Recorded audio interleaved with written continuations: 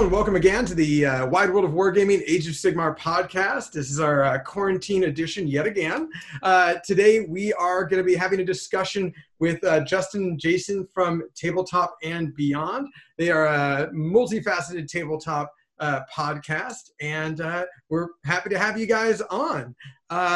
Justin, Jason, you guys heard a little bit about our podcast before, and I know you guys have listened in. So, we always like to start off with what is on your workbench. Justin, let's start with you.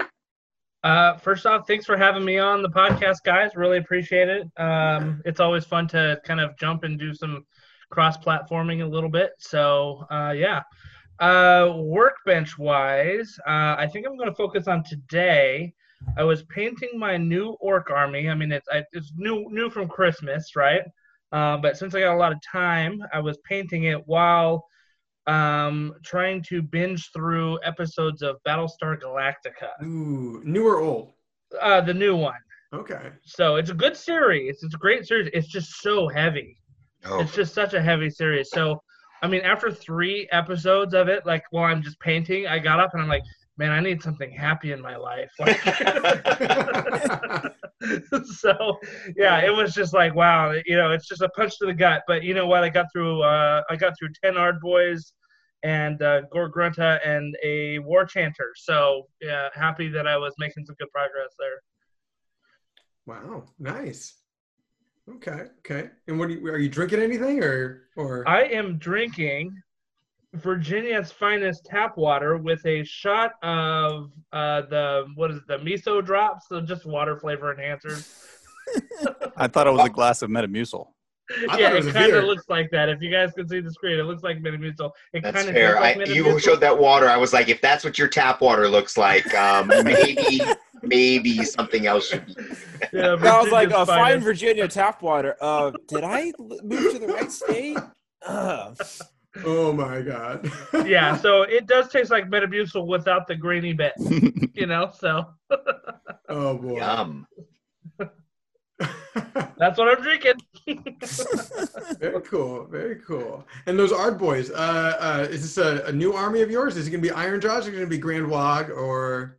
So I've been leaning towards Big Wog over, the regular Iron Jaws list. I think that there's a little bit more flexibility with that. We'll probably talk about Tabletop Simulator later on, but one of the nice things about that is like I tried a all brute list on Tabletop Simulator because like brutes are like, $50 for 5. And so I had 40 brutes in there. I mean, that would have cost me like $400 or something like that for, to run that list. And tried it out, realized in Iron Jaws I hated it. It was terrible. But I think in Big Wog it would have had would have had a little bit more oomph. And so you know what? It's kind of cool to test it out. But I'm leaning more towards Big Wog. I was a Night Hunt player. That's the army I started with. And LVO was kind of the end of my Night Hunt army. Started a new army, end of the ITC. So it took Night Hunt to LVO and got Best Night Hunt there. So I'm happy with that. Oh, nice. Really? Cool. Oh, that's excellent. Yeah, I think there were only 3 of us, though. Not best so in the ITC. I wonder why that would be. yeah, exactly. I know who you are, Alex. I know. Well, I think I saw your army. Was your army the one that was multi-platform on its display board? Yes. Okay. Yeah, I really like that concept. That was really cool. You, for our audience, he had this display board. You'll be able to describe it a lot better, but it was like black sheet metal almost with designs on it. And you had your models, of course, with magnets on them. So you had this display board that was this like multi-leveled island display board. Oh, wait, maybe that wasn't mine. Was that yours? No? No, that one wasn't mine. Which one was yours? Mine had the mausoleum up top. Okay. Yeah. So. Did you bring that to Nova? I did bring that one to Nova. Yeah. I took a bunch of pictures of that one. That one is fantastic. I know exactly that one. Yeah. Yeah. So yeah, I had the black coach and Reikenor and stuff like that. Yeah. Mm-hmm. So those were my 2 favorite models out of that whole army to paint. I mean, awesome. It's kind of it's kind of hard to make Chain Rasp your favorite because there's like 80 billion of them. So, Yeah. But there are 8 poses in a 10 model unit. So listen, that's they are really, I think Night Hunt has some really, really dynamic models, and I love them. In fact, I've got some Dreadblade Harrows staring at me right now. I've got some Banshees staring at me right now. So I think, Mirrormorn Banshees, I think that, and there's Lady Olinda, of course, staring at me as well. So, great models, amazing. I think that they could use a little boost now in this AOS 2.0 land, but, I felt like I really dialed them in by the time we got to LVO. I was running a 2-battalion list, and it was pretty awesome. Death Riders and Chain Guard. very cool. Yeah, it was pretty awesome. We had a good time. Okay. Yeah. Well, congratulations on getting best Night Hunt at LVO AOS tournament, grand tournament. Yeah, thank you.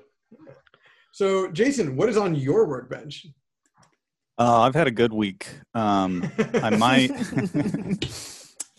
My last several weeks have been really busy. My work transitioned to remote work pretty fast. So I've actually been working a lot more remotely than I have when I was in the office. But been able to get a lot of gaming in. I feel like every night I'm hanging out on Tabletop Simulator or on my Xbox doing something. I've been doing a lot of Diablo 3 Season 20. So I got my set with my Witch Doctor. That was fun. Also been doing a lot of stuff with my ogres. Like Justin, I used to run Flesh Eater Courts. I took it out to LVO, and for me that was kind of I want to get through a solid ITC season with these guys, and I did. When I finished with LVO, I came home, put them on the shelf, and started an ogre army. And it's funny, I got to a point with my ogres where somehow I was missing shoes on these guys. And this is kind of funny, a little OCD problem here. But I was missing shoes on these ogres, and I painted them up. And I was like, because if they have these little tiny like booty things that go on their bottom of their feet, and you could probably get by without them, but I'm like, man, these guys really need some shoes. So I actually got some casting material and made a mold for these tiny little ogre shoes. And I've been pouring resin in this thing and making these little ogre shoes so I can glue them on the bottom of these ogre feet. And at one point I stopped and I'm like, why am I doing this? This is crazy. Like, no one's going to tell, right? You could just put the ogre in the middle of the whole unit, and then when one dies, pull that one, and no one would ever know that you were missing feet. But when I went to LVO, I had I spent so much time on painting, the talons and everything inside my horrors. And when the guy came by to grade my thing, he picked up a tiny little ghoul that had nothing on it. And he's like, well, looks like you don't put a lot of detail on your models. And then put it down. And I was like, oh my gosh. All right. So now I'm like, I've got to get all the shoes just right on every ogre. But anyway, Jason Bales, the ogre cobbler maker. Yeah, right. He's like, my ogres aren't from any poor, back alley British town or whatever. No, they got shoes. That's right. Ogres. That's right. Well, what is their basing style? How are you basing them? So what to base them, I've got them as giants is the wrong word, but they're coming down from the hills. So I've got a lot of what I did was I took, maybe you can picture this up. I took their base. I took kind of patching cement, like you would do if you wanted to patch a little bit of cement on your sidewalk or something. And I kind of mushed that onto the base to give it kind of a grainy ground look, right? And once that hardened, then I primed it. I put a bunch of little stones and rocks in it. So it gets kind of this dirty, gravelly look to it. And then I actually made a cast out of that, and I've been casting those bases nonstop. So I've got about 3 or 4 of them, and I cast them. So probably about maybe the 30 bases on the ogres. There's about 4 or 5 of them that are repeated. Give them kind of a brownish, greenish look to them, so it looks like they're stomping down from the hills to come into the village to eat the people down there. So it's been a lot of fun. The basing's been fun. I'm not doing anything special with the flesh. It's just kind of a standard, flesh tone look. But it's been a lot of fun to do ogres. It's funny. I actually, when I went into LV, I was like, all right, I'm done with Flesh Eaters. It's going to be fun tournament. And then I'm going to build my Slaves to Darkness army. And the last game of LVO for me, I played a dude from Salt Lake City who brought an ogre Maw Tribe. And it was the most fun game I ever had. And I was like, this is so much fun. I'm doing ogres. And so all of the models from Slaves of Darkness, all of the corn models, all the books just went into the corner. And I started buying up ogres and been playing ogres on Tabletop Simulator because nobody can meet in person right now. But it's been fun. Well, unless you do put that shoes thing on that the guys Games in Workshop. Tabletop Simulator too. Sorry. Yeah, that's right. You can always go through the method that important Games booties. Workshop recommended and have a camera out, and you move the models, and your friend tells you to move his models. Worst Back game and of forth. Battleship ever. Yeah, right? Oh, your guys out of range, but he's clearly like right Not there. on my board, he's not. Not on my board. No, he's out. He's out. Okay. Your camera, the lens might not be that good. It's a fisheye Trust lens. me. Yeah. Right. Yeah, the last thing I've been doing is my wife actually finally gave me permission to get a really nice gaming table for our home. So I was looking at like Wormwood, some of those really high end things, and realized I don't want to spend that much money on a gaming table. And so I actually started looking at a bunch of online plans on like Board Game Geek. People post their blueprints for gaming tables that they've made, and so I'm actually running through making some plans to build a gaming table right now. And I told my wife it's got to be big enough to fit a 6x4-inch mat. So And plus it's going to be a big sideboard. table. And plus, right. And That's right. the, So it really little needs to be 8 holders feet and at arm least. rails. Yeah. Yeah. You gotta have stuff to put terrain on the end. Right. There's a lot of things going on there. That's true. I don't know if I could get, She's okay can. right now with the plans. So If you believe it, you can do it. Yeah, Right. little changes. yeah, little. Mm-hmm. The trick is incorporating some stuff for her too in there. Ooh, yes. Yeah, I showed her, because I got the armrest and then it's inlaid so that, kind of the mat kind of sits down maybe 3 or 4 inches down, right? And she was like, that's going to be really uncomfortable when we're playing card games. And I'm like, well, I'll build a surface that we can put on top of. And she's like, okay, that would work. And then she's like, and that cup holder is in the wrong place. That cup holder needs, I'm like, okay, babe, whatever. You want a cup holders? You got cup holders. Yeah. So it's been a fun experience to have some some other eyes on my blueprints that probably will never get realized. I'll probably end up just buying a table. Yeah, no, my father-in-law, he studied carpentry in college. And so he built our kitchen table. And cool. I actually saw a guy posted in one of our local chats that he designed his own table, and he had his dad build it for him, and he helped out, and he showed the final product. And I was like, damn. So I've been talking to my wife about like, yeah, we got to get together and like design our own table and just get her dad out here and just start hammering away and build a table. Yeah, that's definitely my goal, is to just build a nice gaming table, because my wife would love one of those too. Quality lot time of- with the father-in-law. Yeah, there you go. On Garrett's, they would actually have this cool fold-out laundry thing. So actually, tuck it in, gaming, bam, we got the laundry covered. Yeah, I mean, you could definitely fit a 6x4 on that iron board, right? Yeah, right on the ironing board. Yeah, what is that, like 18 inches wide? Just no. Oh, well, be sure not to lean on it either way. Yeah. That would be It's that a lot old of- Aeronautica game. Oh, there you go. When my So, wife stops sewing in the basement, I will stop having random sewing materials in my basement. Oh, is she a big sewer? Yeah, she just started like, I don't know, 4 or 5 months ago. She was in the pottery before that, and I mean, she still does, but outside of not being able to leave the house and go to her pottery classes. So she's been going headlong into sewing because she can't do pottery anymore. So she's been doing a lot of sewing. Sewed a lot of masks. She's sewing herself some vests and dog beds, and yeah. So That's cool. Very cool. Very cool. Well, John, what is on your workbench? Well, we are some 40 plus days into our stay-at-home order at this time.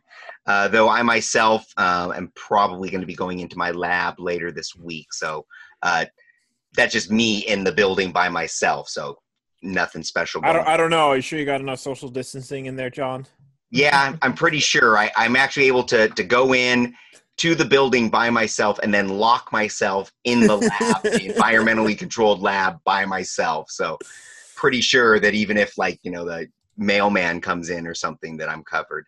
Other than that, I kind of finished up on the Primaris armies that I was talking about. They're not complete, but probably as much as I'm going to get done recently, because I got my order of hot peppers in from Cross Country Nurseries, and this year I got 14 different varieties of hot, sweet, and otherwise yummy peppers. And so, believe it or not, guys, I have spent, now we did skip last week, so I've spent actually the better part of the last 10 days just slaving away in my garden, pulling weeds. At one point, I had 1,000 pounds worth of manure, soil, and sand that I had to both load and unload from my SUV and all that good stuff. But at this point, the wife and I have been actually outside every morning enjoying our coffee and looking at my peppers. Yesterday, I got 9,000 ladybugs in and released them all over the house. So been having fun with ladybugs, like everywhere. Like there are ladybugs everywhere, inside, outside, you name it. We got ladybugs all around. So it's good. So it's going to be a good summer. Other than that, let me see here before my ice gets too melted. Yeah, I decided that since Jeremy wasn't with us this week, very nice, that I would bust out the Glenlivet 12 actually, because every time I bust this out, he's like breaks out his Glenlivet 14. I'm like, just got to always one up me. So that's what's been going on there. And, other than that, not a lot of hobby. Mr. Michael Vaginos was talking on the competitive AOS chat earlier today. Oh, yeah. An image of the assassin. Now, he put up the image of the new assassin. And when he showed that image, I said to myself, you know what? I know I bought that model. I bought it at some point, like years ago, playing 40K, and I was going to use it as a counts as something. Like Calexis Assassin or something? Yeah, something like that, right? So I ended up, and I'm not going to show the picture, but like that whole half of my room is shelves and boxes. It's how I always reach over and just, randomly just pick up, oh, look, some sprues right here. You want some dreadnoughts? I'm building dreadnoughts right here. By the way, that's what's actually on my workbench. So I go through all this stuff. I search through cases. I searched through my wife's Chaos Space Marines. I went through all my old Tau. Went through some, and you know what, where it was, is at one point I was building an Inquisition army, an all-female Inquisition army, and I had picked up this assassin as part of that. So after about 20 minutes searching, I found it. I messaged Mike. I'm like, hey, I don't have the one you were looking for, but I actually have this old sculpt. He's like, dude, I really like it. Are you willing to sell it to me? And I'm like, man, if I wasn't willing to put it in your hands, I wouldn't have looked for it. I wouldn't be showing you the picture. It's like, yeah, look, I just spent half an hour finding it. Look at him. Oh, hell no, I'm not giving him to you. Knowing Vaginos, he would have done that. Yeah, maybe. So that's why he probably thought you would, because he totally would be like, oh, yeah, I went and looked for it. Yeah, John, I have it. Fuck you. Yeah, man, too much effort to get him. So anyway, I'm going to mail it off to him tomorrow. I'm sure he'll put it to better use, and it's obviously been sitting crusting away in some box of mine for half a decade. So that is about the longest I can stretch what's actually on my workbench. Other than that, I would have to mention that I've been playing a whole lot of Pathfinder online. I've been doing a little bit of Tabletop Simulator online, and other games that I've just been wasting my time with. But I've been like forcing myself to not sit around and play video games all day by not waiting till it's like I've worked in the garden all day, come in, make dinner, and then after dinner come and veg on the computer. So it's limiting things. So that's it. That's how I'm keeping sane during this. And of course, a little bit more of this than is probably strictly healthy. In fact, as I was telling you guys earlier, I just got a message, or I got a phone call from my doctor's office, Kaiser Permanente doctor. I've had him forever, right? And he's like, hey, John, or she's like, the lady's like, hey, do you want to set up a video conference to talk to Dr. Tan next week? I said, yeah, that's great. She goes, he can address any of your concerns over COVID-19. I'm like, oh, that's awesome. And I start thinking, I'm like, ooh, wait a second. Now, I might not do my video conference with the doctor in exactly the same place that I do the rest of my videos. Or maybe I'll use somebody suggested I use a backdrop. I'm like, perfect. I'm going to research exercise rooms, and that's what I'll have for my Zoom background while I'm doing the doctor. So that's about it. Mr. Garrett, my friend, other than, dodging your wife's laundry, luckily she's doing it and you only have to look at it behind you. What is on your workbench? Well, I've cracked open a nice, another one of these Original Sins Black Widow ciders. Okay. Yeah, so they're nice. I really enjoyed them last time, and so I grabbed some more of those. Actually, ended up buying about 2 to 3 weeks worth of groceries this time around, so I haven't been out of the house in actually almost 2 weeks. My front door has been locked in almost 2 weeks. We've been just doing dog training and backyard stuff with the dogs. And so stocked up on this stuff because it was tasty, and it's a nice 6%. So I figured, if I'm gonna buy just a few things, may as well make them a little higher percent, get a little buzzed off 1 or 2, and then move on rather than need to drink a couple more. So what you're saying is it's not a Coors Light. It is not a Coors Light. It is not piss in a bottle.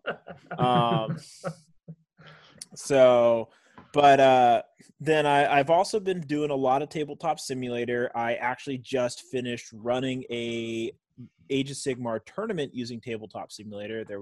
How did that go, man? I was trying to follow it for like 2 minutes and then spun the camera, and I was like, oh, I'll just wait for the report later. So how did it all go? It was actually really successful. So we ended up playing 3 games over 3 days. We started Friday night. I actually played my game Friday early in the afternoon because I like to spend my evenings with my wife, and it was just easier to play in the afternoon. And then played a game Saturday morning and Sunday morning. There was 8 of us, and so we all got our 3 games in. I think only 2 people didn't get a game in because one of our guys, he had really bad internet issues throughout the whole thing. He has COVID, and so Verizon was unwilling to come out and fix his internet. But other than him and his opponent for round 3, we all got our games in relatively quickly. It scheduled really well. Just basically said, hey, guys, let's try to get 1 game in a day. I put up their pairings. I set up a Discord server and had everybody just jump into the Discord server, and then I set up voice channels for each table. So then when you're ready, you just jump into your table with your opponent so you can just chat with your opponent, and then some people would then stream their game from Discord, and other people can jump in and watch your game and chat with you. Me and a couple others were streaming on Twitch so that other people online could watch the games. It was a lot of fun. I ended up losing my first 2 games against Seraphon. It was my first time playing against the new Seraphon book, and wow, that is definitely the things Jeremy was talking about when we were reviewing the Battle Tome. He was on point. They have some very good mechanics, a lot of strong synergies about them, and oh my god, salamanders are ridiculous. Oh yeah. You're muted, John, so all that talking is doing absolutely nothing. Didn't want you to hear me making chair noises. Sorry about that. So what kind of lists were you facing? So there were 3 Seraphon lists in the tournament. Greg, Peter, and Evan all ran Seraphon. Bill Souza ran Chaos Ascendant, Chaos Legion Ascendant. Then there was Chris running Night Haunt, Rob Pro running OBR. I was running Sylvaneth, and Frank Sylvester was running Bubble Boys. Mainly people brought, what they would normally bring to a tournament. I don't think anybody held back. I played a little more casually than I normally would. I was getting right back in. Was it more casually or was it standard order? I mean, well, let's be real. I've been dropping the ball for the last 6 months, so it was standard order. But I jumped right back into Sylvaneth after doing a lot of Living Cities, and I had a blast. It was resurgent of why I started Sylvaneth, and I really, really enjoying Sylvaneth, wanting to tweak their list a bit. But my last game, I won. It was a good game, but my two games against Seraphon were really good games. My game 2 ended up coming to turn 3 priority where he double turned me, and I ended up just conceding at that point because we talked it through. But we were talking about it, and if I had made the priority, I was like, well, I'd just do this. And he's like, yeah, I think you'd have the game at that point. It was a really close game and really good. But it was a lot of fun. The Tabletop Simulator is really, really easy to play, honestly. It flows really well, and it's a lot of fun, and it's really fun to prototype lists and just be like, hey, I got this new list idea, like Justin was saying. I want to play this thing. I don't own the models yet. Screw it. Let's just play on Tabletop Simulator. So I've been really on my workbench. Honestly, I've been paying attention and trying to do a lot of things to improve my Tabletop Simulator game. Nice. I've actually been really annoyed with the Balewind Vortex model, and so I've been looking up ways to edit the Balewind Vortex model in a 3D modeling program to reduce its collision mesh so that the Balewind is a much more useful model in Tabletop Simulator. So I've been working on that, and I should probably have it done. Like, I looked up how to do it and all that stuff. I've never done 3D modeling in my life. So this is all brand new territory for me. I downloaded Blender online because it's free. And I found and so I looked up a tutorial. I just need to download the 3D model, build a collision mesh for it, export that collision mesh, and then save it on some cloud, and then import that in for the Balewind. And I'll have a nice Balewind that has a tinier collision mesh so it doesn't constantly whack everything with its big old spikes on the end. Yeah. So that's one. That sounds great. Yeah, that was a hassle to play with when we were messing around with the Balewind. And I know I'm kind of having the same experience as you with the Tabletop Simulator. I don't know about you guys, but even after we're no longer sheltered in place and kind of things return back to normal, I think Tabletop Simulator is just going to be a normal part of my gaming repertoire. Oh yeah, absolutely. Honestly, we're testing lists, playing with friends cross country, guys I meet. Hey, we met at LVO this year. Guys like what the hell? Like maybe 2 weeks later we'd be like, hey man, let's get a game on. That kind of stuff. People like Bill Souza and Greg. They're really good players, and like I love to play against people who kick my ass all the time. So but Bill's up in Pittsburgh and Greg's over in Colorado, but now it's like, fuck it, Greg, you want to get a game in 8 p.m. on a Saturday night? Like, let's do this. Don't need to worry about driving to a game store. Just throw down, play some games, prototype your stuff out, and then by the time we go to an event, we are really trained up and well. So I've been doing that, and then working a bunch. Cooking, actually, the wife and I made a sourdough starter. And so we cultured and built our own and grew our own sourdough starter, and then we actually dried some of it out and cracked it. We're going to mail it over back home to our family so that they can start culturing from an actual starter to actually build up a starter. So we've been doing a lot of bread baking, and then cleaning the house and training the dogs. So, but yeah, that's been my workbench for these last 2 weeks. Really, really productive time for myself. Yeah. So Alex, how have you been doing? Oh yeah, we had our game on Tabletop Simulator. Was it last night? We did last night. We had about a turn and a half of TTS. That was one of the things on my workbench. It was really funny because I had seen you guys play a little bit of it, and I'd taken a peek at like your Twitch stream, Garrett. So I'd seen the basics, but actually jumping in, it was a whole nother world. I mean, at one point, I definitely fucked up and pressed, was it the F key or was it the L key? I think the L. You unlocked the table. I unlocked the whole table, so then I just see all the minis fall into the void. And I was like, whoa, what'd I do? No, actually, no. He actually tried to increase the size of his dice, but he right-clicked on the table, and he started increasing the size of the table, which then made the collision mesh just like flip out, and the whole table disappeared. Brilliant. One of the best things to do is just to like mess around at the end of your game and just start like copying, pasting a whole bunch of stuff and flicking stuff around. Oh yeah, we were flicking models. We were flicking models around. I was like, "Fuck you!" That was a really funny game. I didn't know. I looked over all the controls, but I didn't get the control list on TTS doesn't give you like certain combination keystrokes or certain things you can do with multi-keys, just like the one button key controls. So I was getting frustrated on certain things, and I didn't. I had the, I had it come. I had TTS take up the whole window of my monitor, so I didn't have, my gaming Discord open or anything like that. So it was funny, Bill Sousa actually was like watching the game and then giving pointers to Garrett to tell to me of like certain things like, oh, if you hold a model and you hold tab, you can actually see the distance, because I kept on like measuring distance, then moving models each time. And I was like, this is exhausting. So yeah.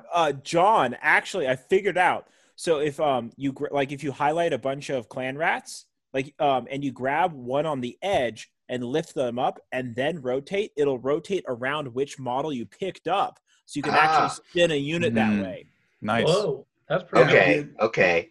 Because they just pirouetting on a Z-axis. Because I was you have to pick up. them up and then spin. If they're still on the ground, if you just have them highlighted and hover over and spin, they spin in place. But if you then pick them up, and if you actually click and hold on a model, I get it. Then start rotating. It rotates on the model They rotate centered on the model you picked up. Okay, that makes a lot of sense. Yeah. Yeah. I figured because you wanted to do that, and I was like, I figured out how to do it, and I was like, okay, I should tell John. Oh, that's huge. That's a big time saver for me. Mm-hmm. That is a big time saver. So, we played a game. It was Sylvaneth versus OBR. It was one of my more standard OBR lists, but I did come to the same realization that I think Justin mentioned just a moment ago of like, TTS being something where, you can use models that you don't own. So, I just used my standard one that I would have played in 3 more events. You straight up you looked up Riptide GT and you're like, I'm just going to play my Riptide. I'm just going to play my Riptide list. But now I'm like, fuck it. I'm going to play some lists that I could not like, of units that I don't own. So it'll be good to You were mentioning crawlers. I was surprised. Well, no. I was using that as an example. I'll literally never use the crawlers in the current map. In the light finally out, it's going to, do the 3-4 crawler list, I think? No, I would honestly I would probably try to experiment with the Catacrozian Deathglaive in addition to the crawlers? The cav. The cav. Is what I want to do. And I don't own any of the cav besides the Liege Cathalos. So, yeah, so, it's good to experiment. And then, like, with Night Haunt, too, I want to experiment a little bit more with, like, a double Death Rider list, which I don't have the models for. But I want to try that out because it just seems fun. Or even some of the new White Dwarf battalions. So I used the White Dwarf battalion in our doubles match at LPO, the Dolores Guard. It was legit. It worked pretty well. Okay. Because it was getting those extra attacks on the hex rays, which were increasing the mortal wounds like a lot, right? Yeah. And then being able to have the general right up there, like literally in the middle of like a unit of hex rays, and just smashing into them. I put Slitter on them, and this was specifically for the OBR Mortek Guard, because usually the dudes were putting their what's the dude's name, the Hecatos or whatever, right up front, and I'd slam the general into them, and then I would choose that model, and if you roll a dice above his wound profile, he dies, right? So I'd do that guy so they couldn't re-roll saves, and so that was pretty awesome. Surgical model removal. I had the hex rays all right there, and so if they're trying to kill the general, well, I just sloughed those wounds off on a 2-up over to the hex rays, and guess what? The general's bringing D3 back. Like right away. So it was pretty legit. It's really funny. That is one of the best ways to totally neuter if they're not near something that can heal them. If they're not near an Archon, a Catacross, a Bone Shaper, or Harvester, that is like the best way to neuter a Mortek unit. And Games Workshop even mentioned it in their preview for OBR. And when they mentioned the Hectos and what the squad leader can do, it was like, so if you've got your Marathi or someone who can point out a model and kill that model, that's what you want to do. And it's like everyone forgets that. But there are still like 4 to 6 different ways that you can bring them back. Yeah, but still, in the moment, it is way good. Not every army has the ability to surgically remove another model from a unit, though. No. All I can think of is Nagash, Marathi, Archeon, that ability. Keeper sequence. Yeah. Vorkmarian, then I think a few others in order. Star Drakes can do it. Star Drakes can do it for sure. Yeah. Giants, the Gargans, where they put them in the bag. Yes, Gargans can put people in the bag. You're right. Okay. So So there's some out there. There's some out there. Yeah. they're definitely spread out. So, but they're very unique. I agree completely. Yeah. So learned a little bit about TTS. Excited to jump in and try it out a little bit more. Probably going to be going to your next event, Garrett, to try it out. I don't know what I'm going to be bringing. I could be bringing Night Hunt. I could be bringing OBR. I could be doing what Jeremy wants me to do and just bring fucking Tzeentch, even though I hate Tzeentch. Well, TTS is the time to play Tzeentch, so you don't have to actually build and buy a Tzeentch army. Yeah, but how much time is it going to take to do split in TTS? Oh, geez. Actually, not much, because you just copy paste. Paste. It's amazing. Yeah. I don't know. If Funny thing about that copy paste, there's little like widgets in there, like you can open like a little tablet with Google on it. So yeah. I pulled this little tablet with Google on it and said, I'm going to try something. So I went to YouTube and I pulled up a YouTube video and started playing it. And then I copy pasted that tablet like 50 times to see how well Tabletop Simulator did with it. So I had these unsynchronized 50 copies of the same YouTube video just playing. And I'm just like, oh, John's face is what's happening here. Flip the table quick. Anyways, that was my stress test on Tabletop Simulator. Okay. So when are you thinking of doing your next event? That's actually an interesting thing. So I was going to run it this weekend. Only got 4 people to sign up. I mean, I'm running them back to back. Just people were really pumped, and I was like, I wasn't going to play in the one if I was going to run it in a weekend. I'm like, I can't do 2 weekends back to back, but I was willing to run it for people. But it's not looking like I'll fire it this weekend. I might try next weekend. And actually, I've been talking with a guy who owns a game store out on the West Coast, and we might actually do some do an entry fee for the event, but then give 100% of the entry fee back, all sponsored by the guy at the game store to help promote his. He wants to do online business, sell product from his store he'll give back store credit for his store by sponsoring. He'll That's cover awesome. of Benjamin. He's in he's a great guy. He's one of the Texas guys, Texas Master guys who moved to Southern California. Yeah. And he's a fantastic person. So I've been in talks with him today about possibly I might just switch my event over to being his event that he'll run. And so we'll collect like $10 up front or whatever, but 100% will just go right back into prize support. I was telling him that we got to keep it really chill, probably spread the prize support out as much as we can or whatever. So I'm thinking maybe not this weekend, but the weekend after is when I'll try to go for it. The whole thing is honestly, when, how, whatever I run events is going to be super community driven, because you got to be really casual with all this. So here's a question. I have a question. What are you going to start naming your tournament series? I mean, right now I've just been calling them COVID weekend tournaments, but I guess I got to start calling them something different. Well, I mean, that is kind of a. I would call it Mulroney Madness. I mean, yes. Well, here's the thing: is I'm a programmer, and so I call things what I use variable names to describe what it is. So I just it is a COVID weekend tournament. So it's COVID weekend tournament. But yeah, Mulroney Madness, maybe like something around License to Ill. I mean, are you going to do something like, say, maybe a little less tasteful? You could do this was COVID 1, and then kind of hey, COVID Conquest series to kind of a grand finale tournament. I don't know what number that would be, but 19 maybe. I was thinking Mulroney's Rona Tourney. Yeah, that's too much of a mouthful. That's a little bit much of a mouthful. Drop it. That's a little rough, but that could be massaged into place. Yeah. Pandemic, pandemonium.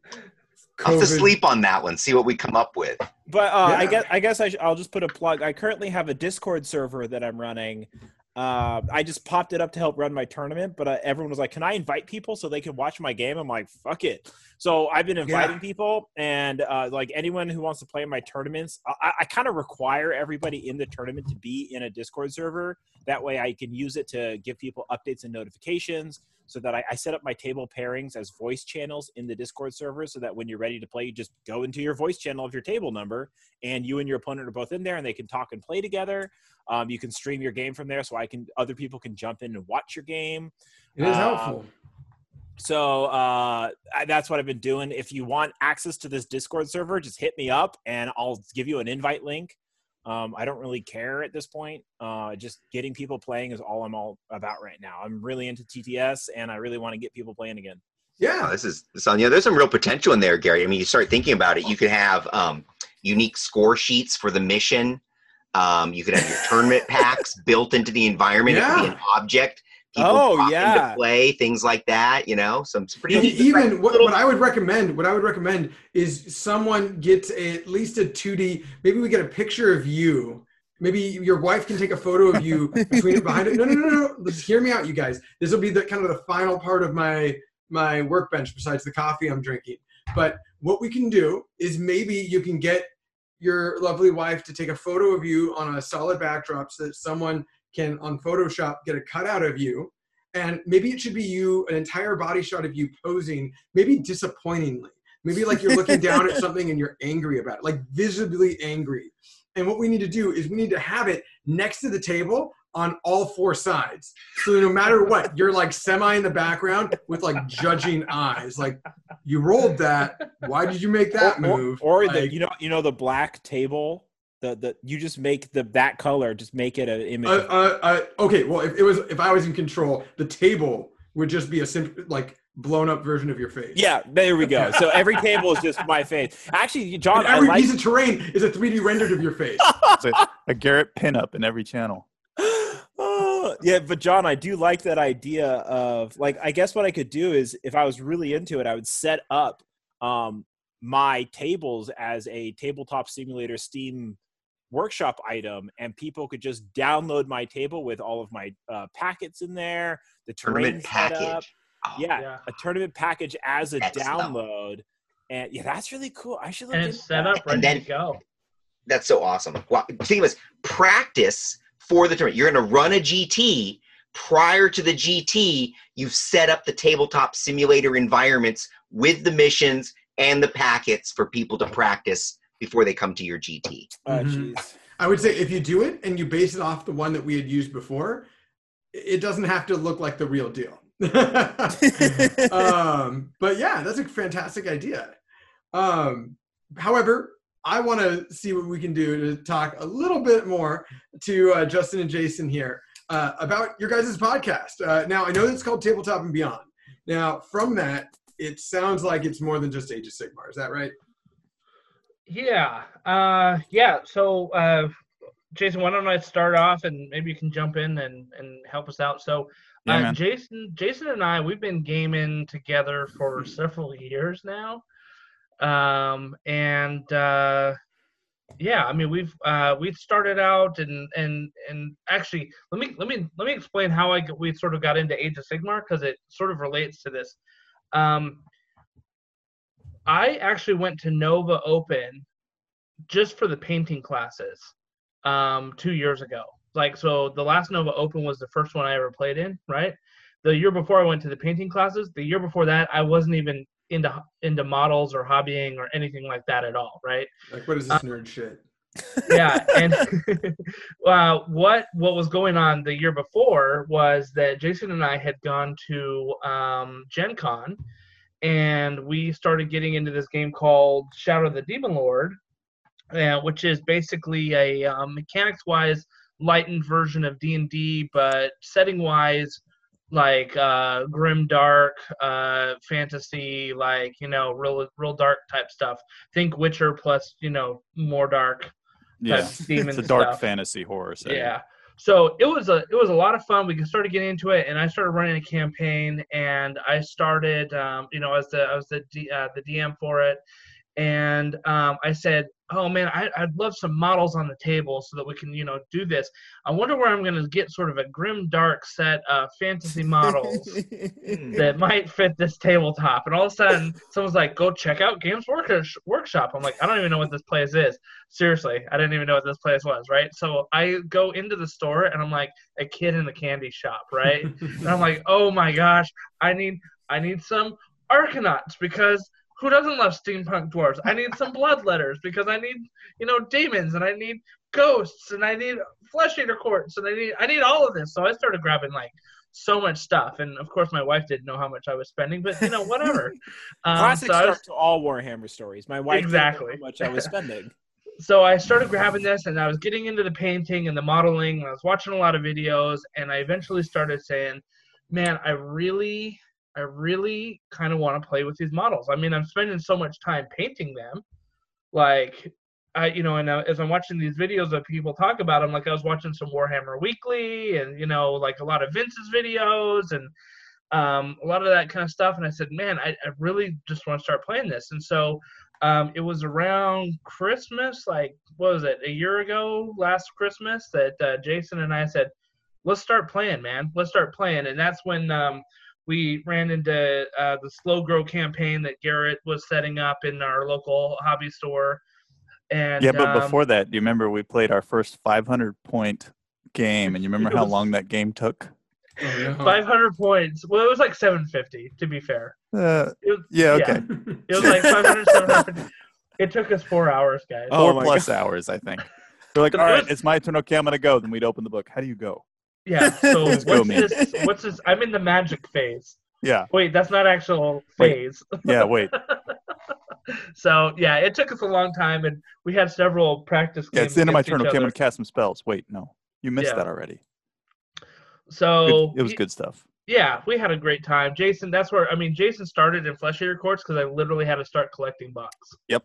You had the Night Haunt and the Flesh Eater Courts. You're like, which one do you want, Jason? And I was like, the ones that look more gory. And that was the Flesh Eater Courts, and that's how we split it up and picked our first armies. Yeah. Yeah. The thing is that I had played 40K a long time ago, like 2000. Gosh, probably 2002. Wow. I had tried to get into Warhammer at that point, 40K, and there just wasn't a big group, or I just didn't know the people in the scene around me. So I tried and failed to get into it, and then probably 3 or 4 years after that, I tried to get into Warhammer Fantasy, but a whole Skaven, I guess it was called a battle box or battle box back then. I'm still looking at it, Jason. It's on my shelf. Did I give you? Yeah. And nice. And then once again failed to find a group to really get into it with, and then it just fell off, and I got more heavily into board games and role playing games at that point. But when you said let's do it, and I said, if you'll play with me, I'll do it. Yeah. I want to make sure there's someone that will actually play with me this time. And then did you know. Yeah, then we found the Slow Grow down at Guild Gaming, a local store, and just took off. Did Garrett inject you guys with the game after that, or was it just everybody there being so excited that got you in? So I don't know about your guys' experience, but I had moved out to DC, and I was eager to just get games in. And I've been hitting up Guild Gaming a bunch, and so a year goes by trying to get a scene going. They got a Slow Grow. I'm like, I'll just join. And I don't care about winning or losing. I don't care, like, whatever. I just want to help grow the scene. Mm-hmm. And then my first game is against Justin. And, like, I'm like, dude, I'm competitive. Like, but I'm here to, like, grow. And then, like, I play one game against Justin, and Justin's like, all right, I'm in it now. Like, Justin was sold off of one game with me. And he's like, okay, yeah, we're done. We're playing this competitive thing, Garrett. Like, he just went straight into competitive. It was great. Awesome. Now, was this one of those typical Garrett games where he's like, oh, well, here, so your unit does this, this, this, this, this. So you should do this. And so you had this experience of being like a power general with full knowledge of your army. And is that what hooked you in? Or Actually, that definitely helped. Well, it was my first time ever playing against Night Haunt. So Justin actually cheated against me heavily. I did. Well, heavily. Intentionally? Oh my God. No, it was not intentionally. Well, not intentionally. No, he had an Executioner and a Karen Wraith, and he combined their two stats. He took the best abilities of both. It was the most awesome unit of all time. All of a sudden, the Executioner all of a sudden was doing 2 damage a swing, and the Karen Wraith all of a sudden had 4 attacks on 3s and 3s. And I was like, that would hook me in too. Both of them are Ren 2, and I was like, wow, these Chief Night Haunt characters are really good. I go look them up. I'm like, Yeah, no, they're not that good. It was good. Garrett still beat me that game. You beat yourself because I you did. allowed me to just daisy chain some skeletons and steal the objective and win, and it was hilarious. Which was a lack of experience. That was a rookie move right there. Sure. So, but I was actually impressed. Like, I did not know it was Justin's for like one of his first games of playing Age of Sigmar, because he was actually like really on top of strategy and was like really good at it, and it was a really good game. Justin and I had played RPGs together a lot before we kind of dove into the tabletop wargaming scene. And so we had a lot of the, like, what are good kind of tactics versus overall strategy. This was kind of our first way to throw that together onto a battlefield to actually see the tactics be realized outside of, more of a theater of the mind type thing that you do with role-playing games. But just to get back to the podcast, right? So that Warhammer Age of Sigmar is a giant part of our gaming lives right now, and we bring it up probably every episode of our podcast. But it also goes beyond that, because we have a gaming group that we've been involved with for 10 plus years that have gone through various different systems of role-playing games and various board games, and we all go to conventions together, board gaming conventions together. So we like to talk about the video games we play. We talk about the board games we play. We talk about gaming news, things that happen with companies that are big, and indie guys that are trying to get out as well. So really the podcast is just all about, gaming in all of its aspects, and whether that's from the tabletop to, to the digital world as well. Oh, wow. So Awesome. just to kind of give like a little bit of a glimpse of this week coming up, I've got an Age of Sigmar game scheduled with a guy on Thursday. I'm sure, let's say I did some, video gaming today. I'm sure I'm going to do a little bit more this week. I'm almost positive that Jason and I and maybe some other friends are going to play a tabletop simulator, and it's either going to be a board game or a card game, or like I've got Zombicide on there that we've, played, and several other things like that. On Saturday, I'm running a Rogue Trader, 40K Rogue Trader RPG campaign. So, I mean, we're hitting a lot of different aspects of gaming. And, I mean, Age of Sigmar over the last year has probably been the most dominant force in terms of the gaming, because I'm new to it and still getting into it and all of that, and loving it, absolutely loving it. It scratches a competitive itch that I don't get when I play RPGs. And things like that, because you're usually working together and, and all that stuff. So I do like the competitive aspect of Age of Sigmar, but, I love the creative aspect of RPGs and some of the challenges of board games. And so our third partner, who's not on with us tonight, his name is Dan. He is an RPG aficionado. I mean, that guy's been playing almost every RPG system since like the late 1980s, and I mean, he knows mechanics and he knows things like that. One thing he's not into really is tabletop wargaming, and that's just not due really to exposure, or are you guys having you guys got a secret plan to sneak him in there, or how's that going to go? Well, he was big into X-Wing and yeah, that's Armada. true. That doesn't count. Yeah, but also the communities are two very different. Well, they are very different. Let's just get him on. Let's just get him on with Vince on the X-Wing segment of this podcast. We played Warcry with him once, and he really enjoyed it. And I think he would play it again. I think he's a little hesitant to take on building an entire army himself at this point, especially since his main focus is kind of RPGs and that can be kind real. of And plus, he played back X-Wing, in and fantasy you don't days, have to. That was what kept me out of this game. Was like I looked at the fantasy armies and all these rank and files and all the elves. I was like, man, that looks like an awesome game, but there's no way I'm going to build and paint all that. It's just not going to happen. And he will say that the bane of his gaming is his painting. That's the thing that's why he likes X-Wing, is that they come pre-painted, right? I know some people like to put little extra, things on them or grime them up or something like that, but you don't have to do that if you don't want to with those models. And I think that, the idea of spending a bunch of money on like a bunch of models, and, for me, I see value when I say, okay, I'm going to spend $400 on an army, which I did with the orcs and came out with a decent army. I mean, that's probably on the cheap end of putting together a full army, but Oh yeah. yeah. But $400, I'm sitting here going like, well, I know I'm going to play these quite a bit, and just even the hours of the hobbying are enjoyment hours for me. So I think that's the big difference, is that it's not just a game, it's a hobby. Right. Like absolutely. That's the big one between like, X-Wing or like a card game or something. You're not just buying a pack of cards where that's the game. You're not buying a game. Yeah. It's like building hobby cars or hobby or John building his Legos that he was streaming the one time. It's actually a hobby game where the hobby is half, if not more than half, of the game itself. Yep. Yeah. That's why you make casts for little ogre shoes. Exactly. And the story you told yourself in your head while you were making those. Right. I know there was some little cobbler story going on. I would. Every time there is some little story going on. They won't wait for me. Those damn little Noblars just.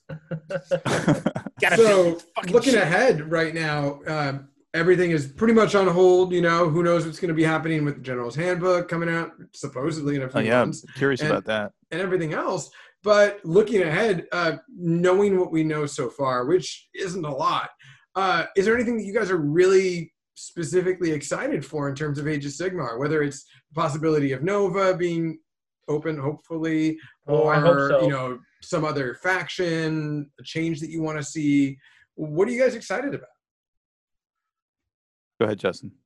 So for me, I've sort of gotten into the rhythm with Age of Sigmar where one or two armies comes out like kind of per cycle. I mean, it was like Daughters of Cain at one point, and then it was Skaven at another point, where they're a little kind of OP, for the meta that is there right then.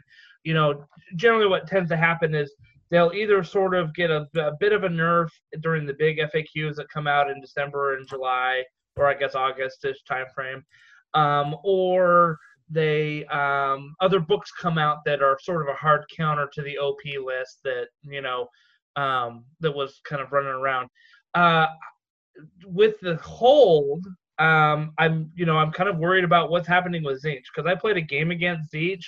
And it's like I didn't even make it to turn 2. Like really, It was ridiculous, And so I was kind of looking forward to being able to just sort of work through that a little bit and get to a good place with the army. Like most of the army seemed to like be getting into a better place a little bit more rapidly than in Age of Sigmar 1.0, versus 2.0.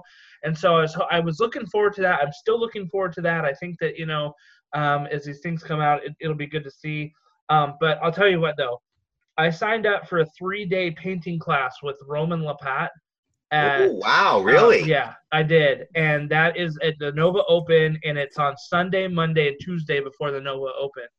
And listen, it's 10 to what is it? It's 2 to 10 on day 1. It's 10 to 10 on day 2, and then it's like 10 to 7 on day 3. And I'm looking forward to literally every single minute of it. Like every single minute. And so I'm dying. I'm hoping that the Nova Open still happens. I'm hoping that there's no travel restrictions. I'm super excited for it. And then I get to play, Thursday, Friday, Saturday, Sunday, some gaming at the Nova Open. So wow, that's amazing. So that's like the weekend before the Nova, huh? Yeah. Wow, okay. Wow. Interesting. Man, that sounds really exciting. Man, sounds like a great class. I know those multi-day airbrush art classes, they're like they like level up your talents. It's like you've been practicing, you've got all these skills, like how to move the brush, how to move your airbrush, and then you go to one of those and that master artist like infuses you with, now you have these physical skills, here's how you apply them, here's where you put the paint, here's the angle you hold it at, and you walk out of there and you are literally a better artist. It's amazing what happens. So I'm looking forward to hearing about that one you go to. It should be awesome. Oh man, I'm super excited for it. And the thing is the hardest thing, like I told you, 2 years ago at Nova Open, I went just for the painting classes. I think I took 10 painting classes, and it was just over the weekend. And I sort of perused around. This is before I dipped my toe into the competitive like even tabletop gaming. And I'm like, wow, this looks fun, guys, but I don't know if I can commit, And I ended up doing it by Christmas, But even just going to those painting classes was great. But now that I'm actually gaming, and you got the grand tournament, you got the little RTTs or the doubles games or whatever you got going on, you have those happening. It's like it's hard to squeeze in a painting class now. And I was really kind of bummed last year I didn't take any painting classes because I just filled it up with games and I loved it. But this year, I'm really excited for that 3-day class that's just focused on painting, and then I can take a day to clear my head and then just focus on gaming. So I think it's going to be awesome. Yeah, that separation will be really nice. I know the first time Donna and I went to Nova, which was, I guess, 3 years ago right now, Garrett? That would be so you went to 2019 and 2017 because you skipped 18. Yeah. We took nothing but art classes that first time we went as well, and it was an absolutely wonderful weekend. We missed nothing all weekend for having taken art classes, as it were. It's so much. All of those things are great. One of the first classes I took was from Vince Venturella, right? And it was his battle damage class. And I signed up for it being like, oh, sure, it'll fit in my schedule. I don't even know what battle damage they're talking about. I mean, that's how much of a new painter I was, right? And I walked out with a Space Marine that I kept, like, running my finger over his knee pad because I swore that it was chipped. And I'm like, it's got to have some texture on there because his techniques were so good. That's awesome. And so it was a great class.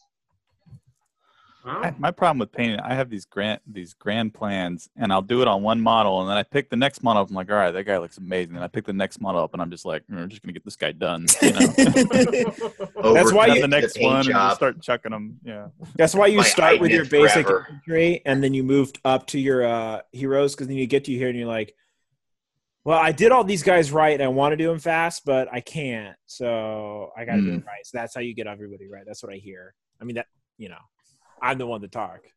Yeah, right, Garrett? Garrett?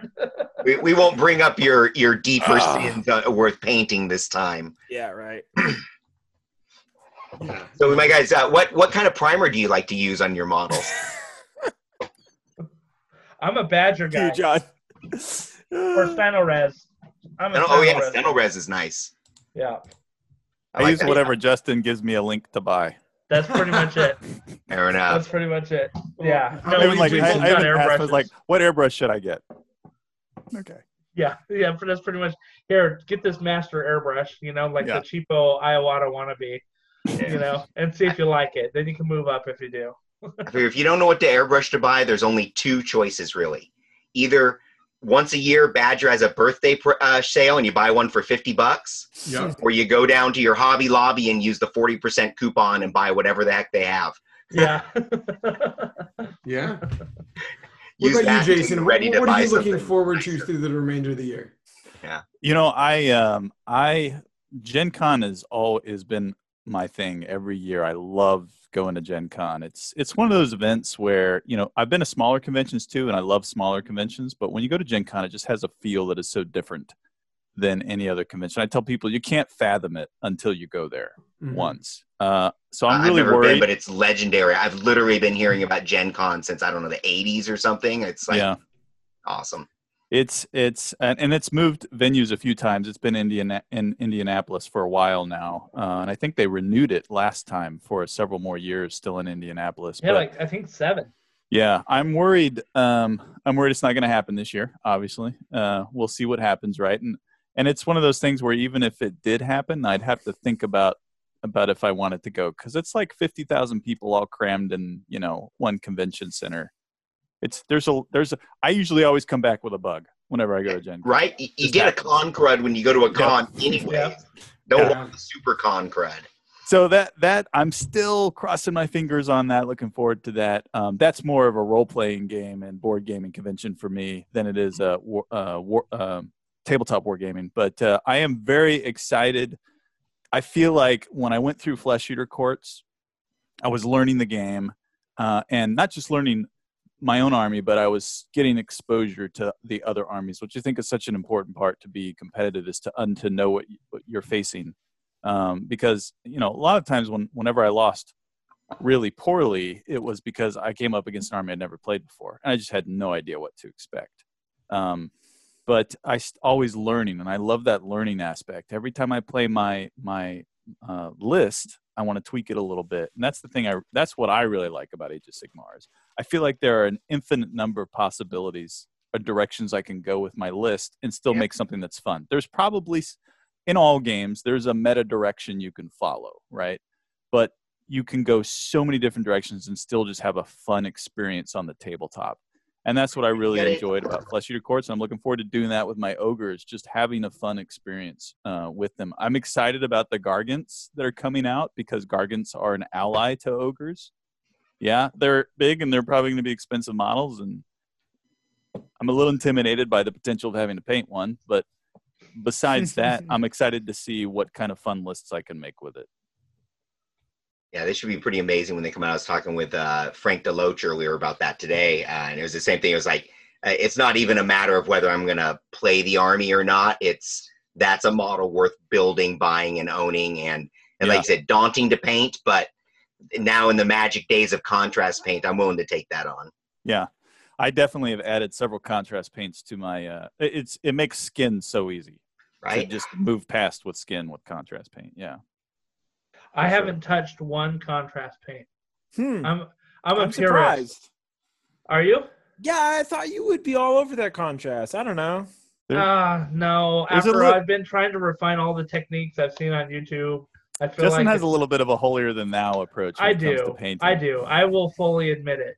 Well, your stuff does look really good. So it does. I don't know if it looks that good. I mean, I'm happy with it, but I know I'm always saying like I could do better with it. But I think that's anything, right? We had a tiny argument on our podcast about non-metallic metal painting. I'm like, why? You can buy metal paint. It's I'm planning to do the metal waxes from AK Interactive are amazing. Yeah. Use a little bit of mineral spirits, and then you come back later, and you actually take a little Q-tip, and you can polish the highlight areas, so you get your actual shiny high edges. Cool. They're incredible. I'm totally gonna do a whole bunch of non-metallic metals on all my weapons for my orc army, all of them. So, and people are like, "Are you insane?" I'm like, "I'm a little insane, but I'm gonna do it." No, it's okay. This is Age of Sigmar orcs, not 40K orcs, right? So it's a different scale you're shooting for. As long as you're having fun. That's awesome. Yeah. Wow. Well, before we let you guys go today. Is there anything you guys want to plug? Anything you guys are excited about? Any sort of live streams you guys do? If we want to see content for you guys, what do we want to do? We know your name is Tabletop and Beyond, but how do we get there? What content do you have, and how often do you post it? Yeah, so we are pretty much on every podcasting platform that's out there. I mean, with the exception of SoundCloud, because you have to apparently buy their account or whatever, but we actually record through a thing called TriCast, which is it's medium.com's new podcasting platform, and it's a cool little thing because you can edit within the system there and publish, and it's a pretty easy setup. But we've got it out on Tabletop and Beyond is out on Google Podcasts. It's on Apple Podcasts. It's the iTunes Store. Let's see, you can find it on Podbean. We've got the RSS feed that you can grab, and if you throw it in your own podcatcher if you want. I mean, it's pretty much out there wherever you want to catch it. But the two big ones obviously are Apple's podcast and then Google Podcast. So you can get all of them there. Yeah, and we Tabletop and Beyond is a podcast that came out of a group, our gaming group that we've been going to conventions with. There were 9 of us, and so we created something called Guild 9 Gaming. So we created a guild years ago to just get a bunch of guys together and have fun. So there's 9 of us. Let's see, there's also 9 alignments in D&D, so Guild 9 Gaming, we'll go that way. But like yeah, so if you go to guild9gaming.com. Which alignment are each of you? Oh, chaotic evil, absolutely.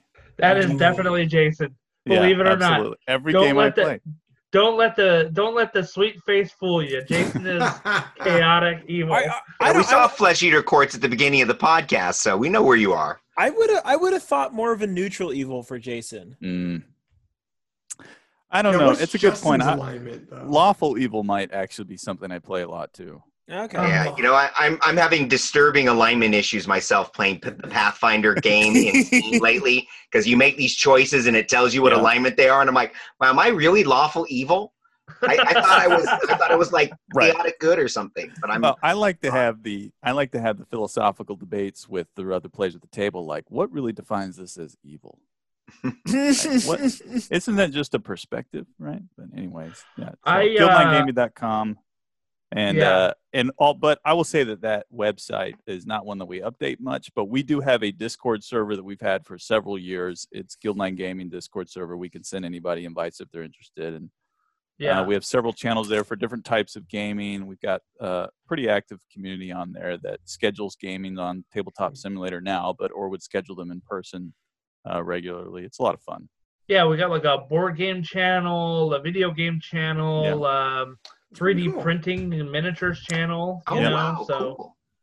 Yeah, we got a lot of cool stuff that, it's sort of our geek area that we just get together with friends and chat about things. And so it's funny, you may have like 4 things going on at one time, four concurrent conversations. Like I may be talking about Halo, and then I may be talking about the Cthulhu board game, and I may be talking about Age of Sigmar, and then 3D printing miniatures, like all at the same time. So it's a good time.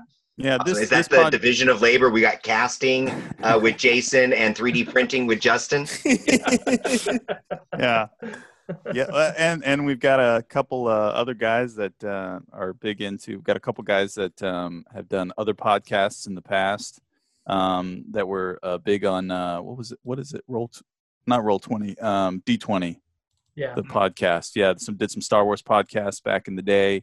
Some Firefly podcasts and Serenity RPG systems that were out there. Tabletop Beyond is fairly new. I think we have 10 episodes or 9 that are published. The 10th one that's coming out. Before that, we had another one, Blood and Steel, which was focused on Shadow the Demon Lord. We probably did a whole year's worth of podcasts with that one. Yeah, we had 26 episodes. Yeah, we had on average about at the end of it about 250 followers. So it's not these aren't huge podcasts, but sometimes they're niche. With Tabletop and Beyond, we've tried to say let's not be as niche with this one. Let's kind of grow a little bit and just kind of look at all aspects of it. Yeah. Awesome. Yeah. So check us out. We're, like I said, Google and Apple are probably the easiest places to find us, Tabletop and Beyond. And Facebook page. We got a Facebook page where we love some interaction, and also a channel in our Discord server that we can talk about episodes or things that come up and stuff like that. So nice. Yeah. And that's coming out monthly? You're putting out episodes right now? Weekly, pretty much. Yeah. Okay. Awesome. It's about twice a week on average. Twice a week. And you have 10 wait. No, 10 episodes twice every a week? 2 weeks. Sorry, it's the whole what does bi-weekly mean? But it's every other week is on average what we've been getting out. But we try to record about once a week. Once a week, yeah. It really comes down to when I finish mixing it. Yeah, so the episodes then are coming about every 10 days. Okay. Wow. So, okay, we'll compromise 10 days. Yeah. 10 days sounds good. Is that your final answer? Hey, Jason, Justin, it has been super awesome talking to you guys tonight. I just want to say it was fun hanging with you guys at the LVO, and I look forward the next time we hang out again, whether that's at a Nova or some kind of a West Coast event, whatever. We are not going to be shut in forever, my friends, and so we will be rolling dice sooner than later, hopefully enjoying some fine whiskey together too, or sewer water or whatever. I mean, hell, you guys may all play on Tabletop Simulator together sooner rather than later. Yeah, we might be able to get doubles games in or something like that. So much fun. Yeah, let's do it. As long as you can't spin my camera, we can be friends in Tabletop Simulator. There we go. I did, as soon as I saw you in the chat, John, I did immediately apologize, saying, I'm sorry that you're going to be watching this game, but I spin the fucking camera. I did warn you, to be fair. You did. And with that, you guys, thank you so much for being on again. Justin, Jason, you guys have been great. Everyone, definitely check out Tabletop and Beyond if you're looking at, wherever John is, if you're watching this on YouTube. Give them a like, give us a like, follow us on Podbean, Apple Podcasts, them on basically any platform or wherever you get your podcast personally. We are also usually out around every 10 days or so, but ideally, every 7. So yeah, you guys have a great night. Stay safe. Don't cough on anyone or let yourself get coughed on. And we'll talk to you guys next time.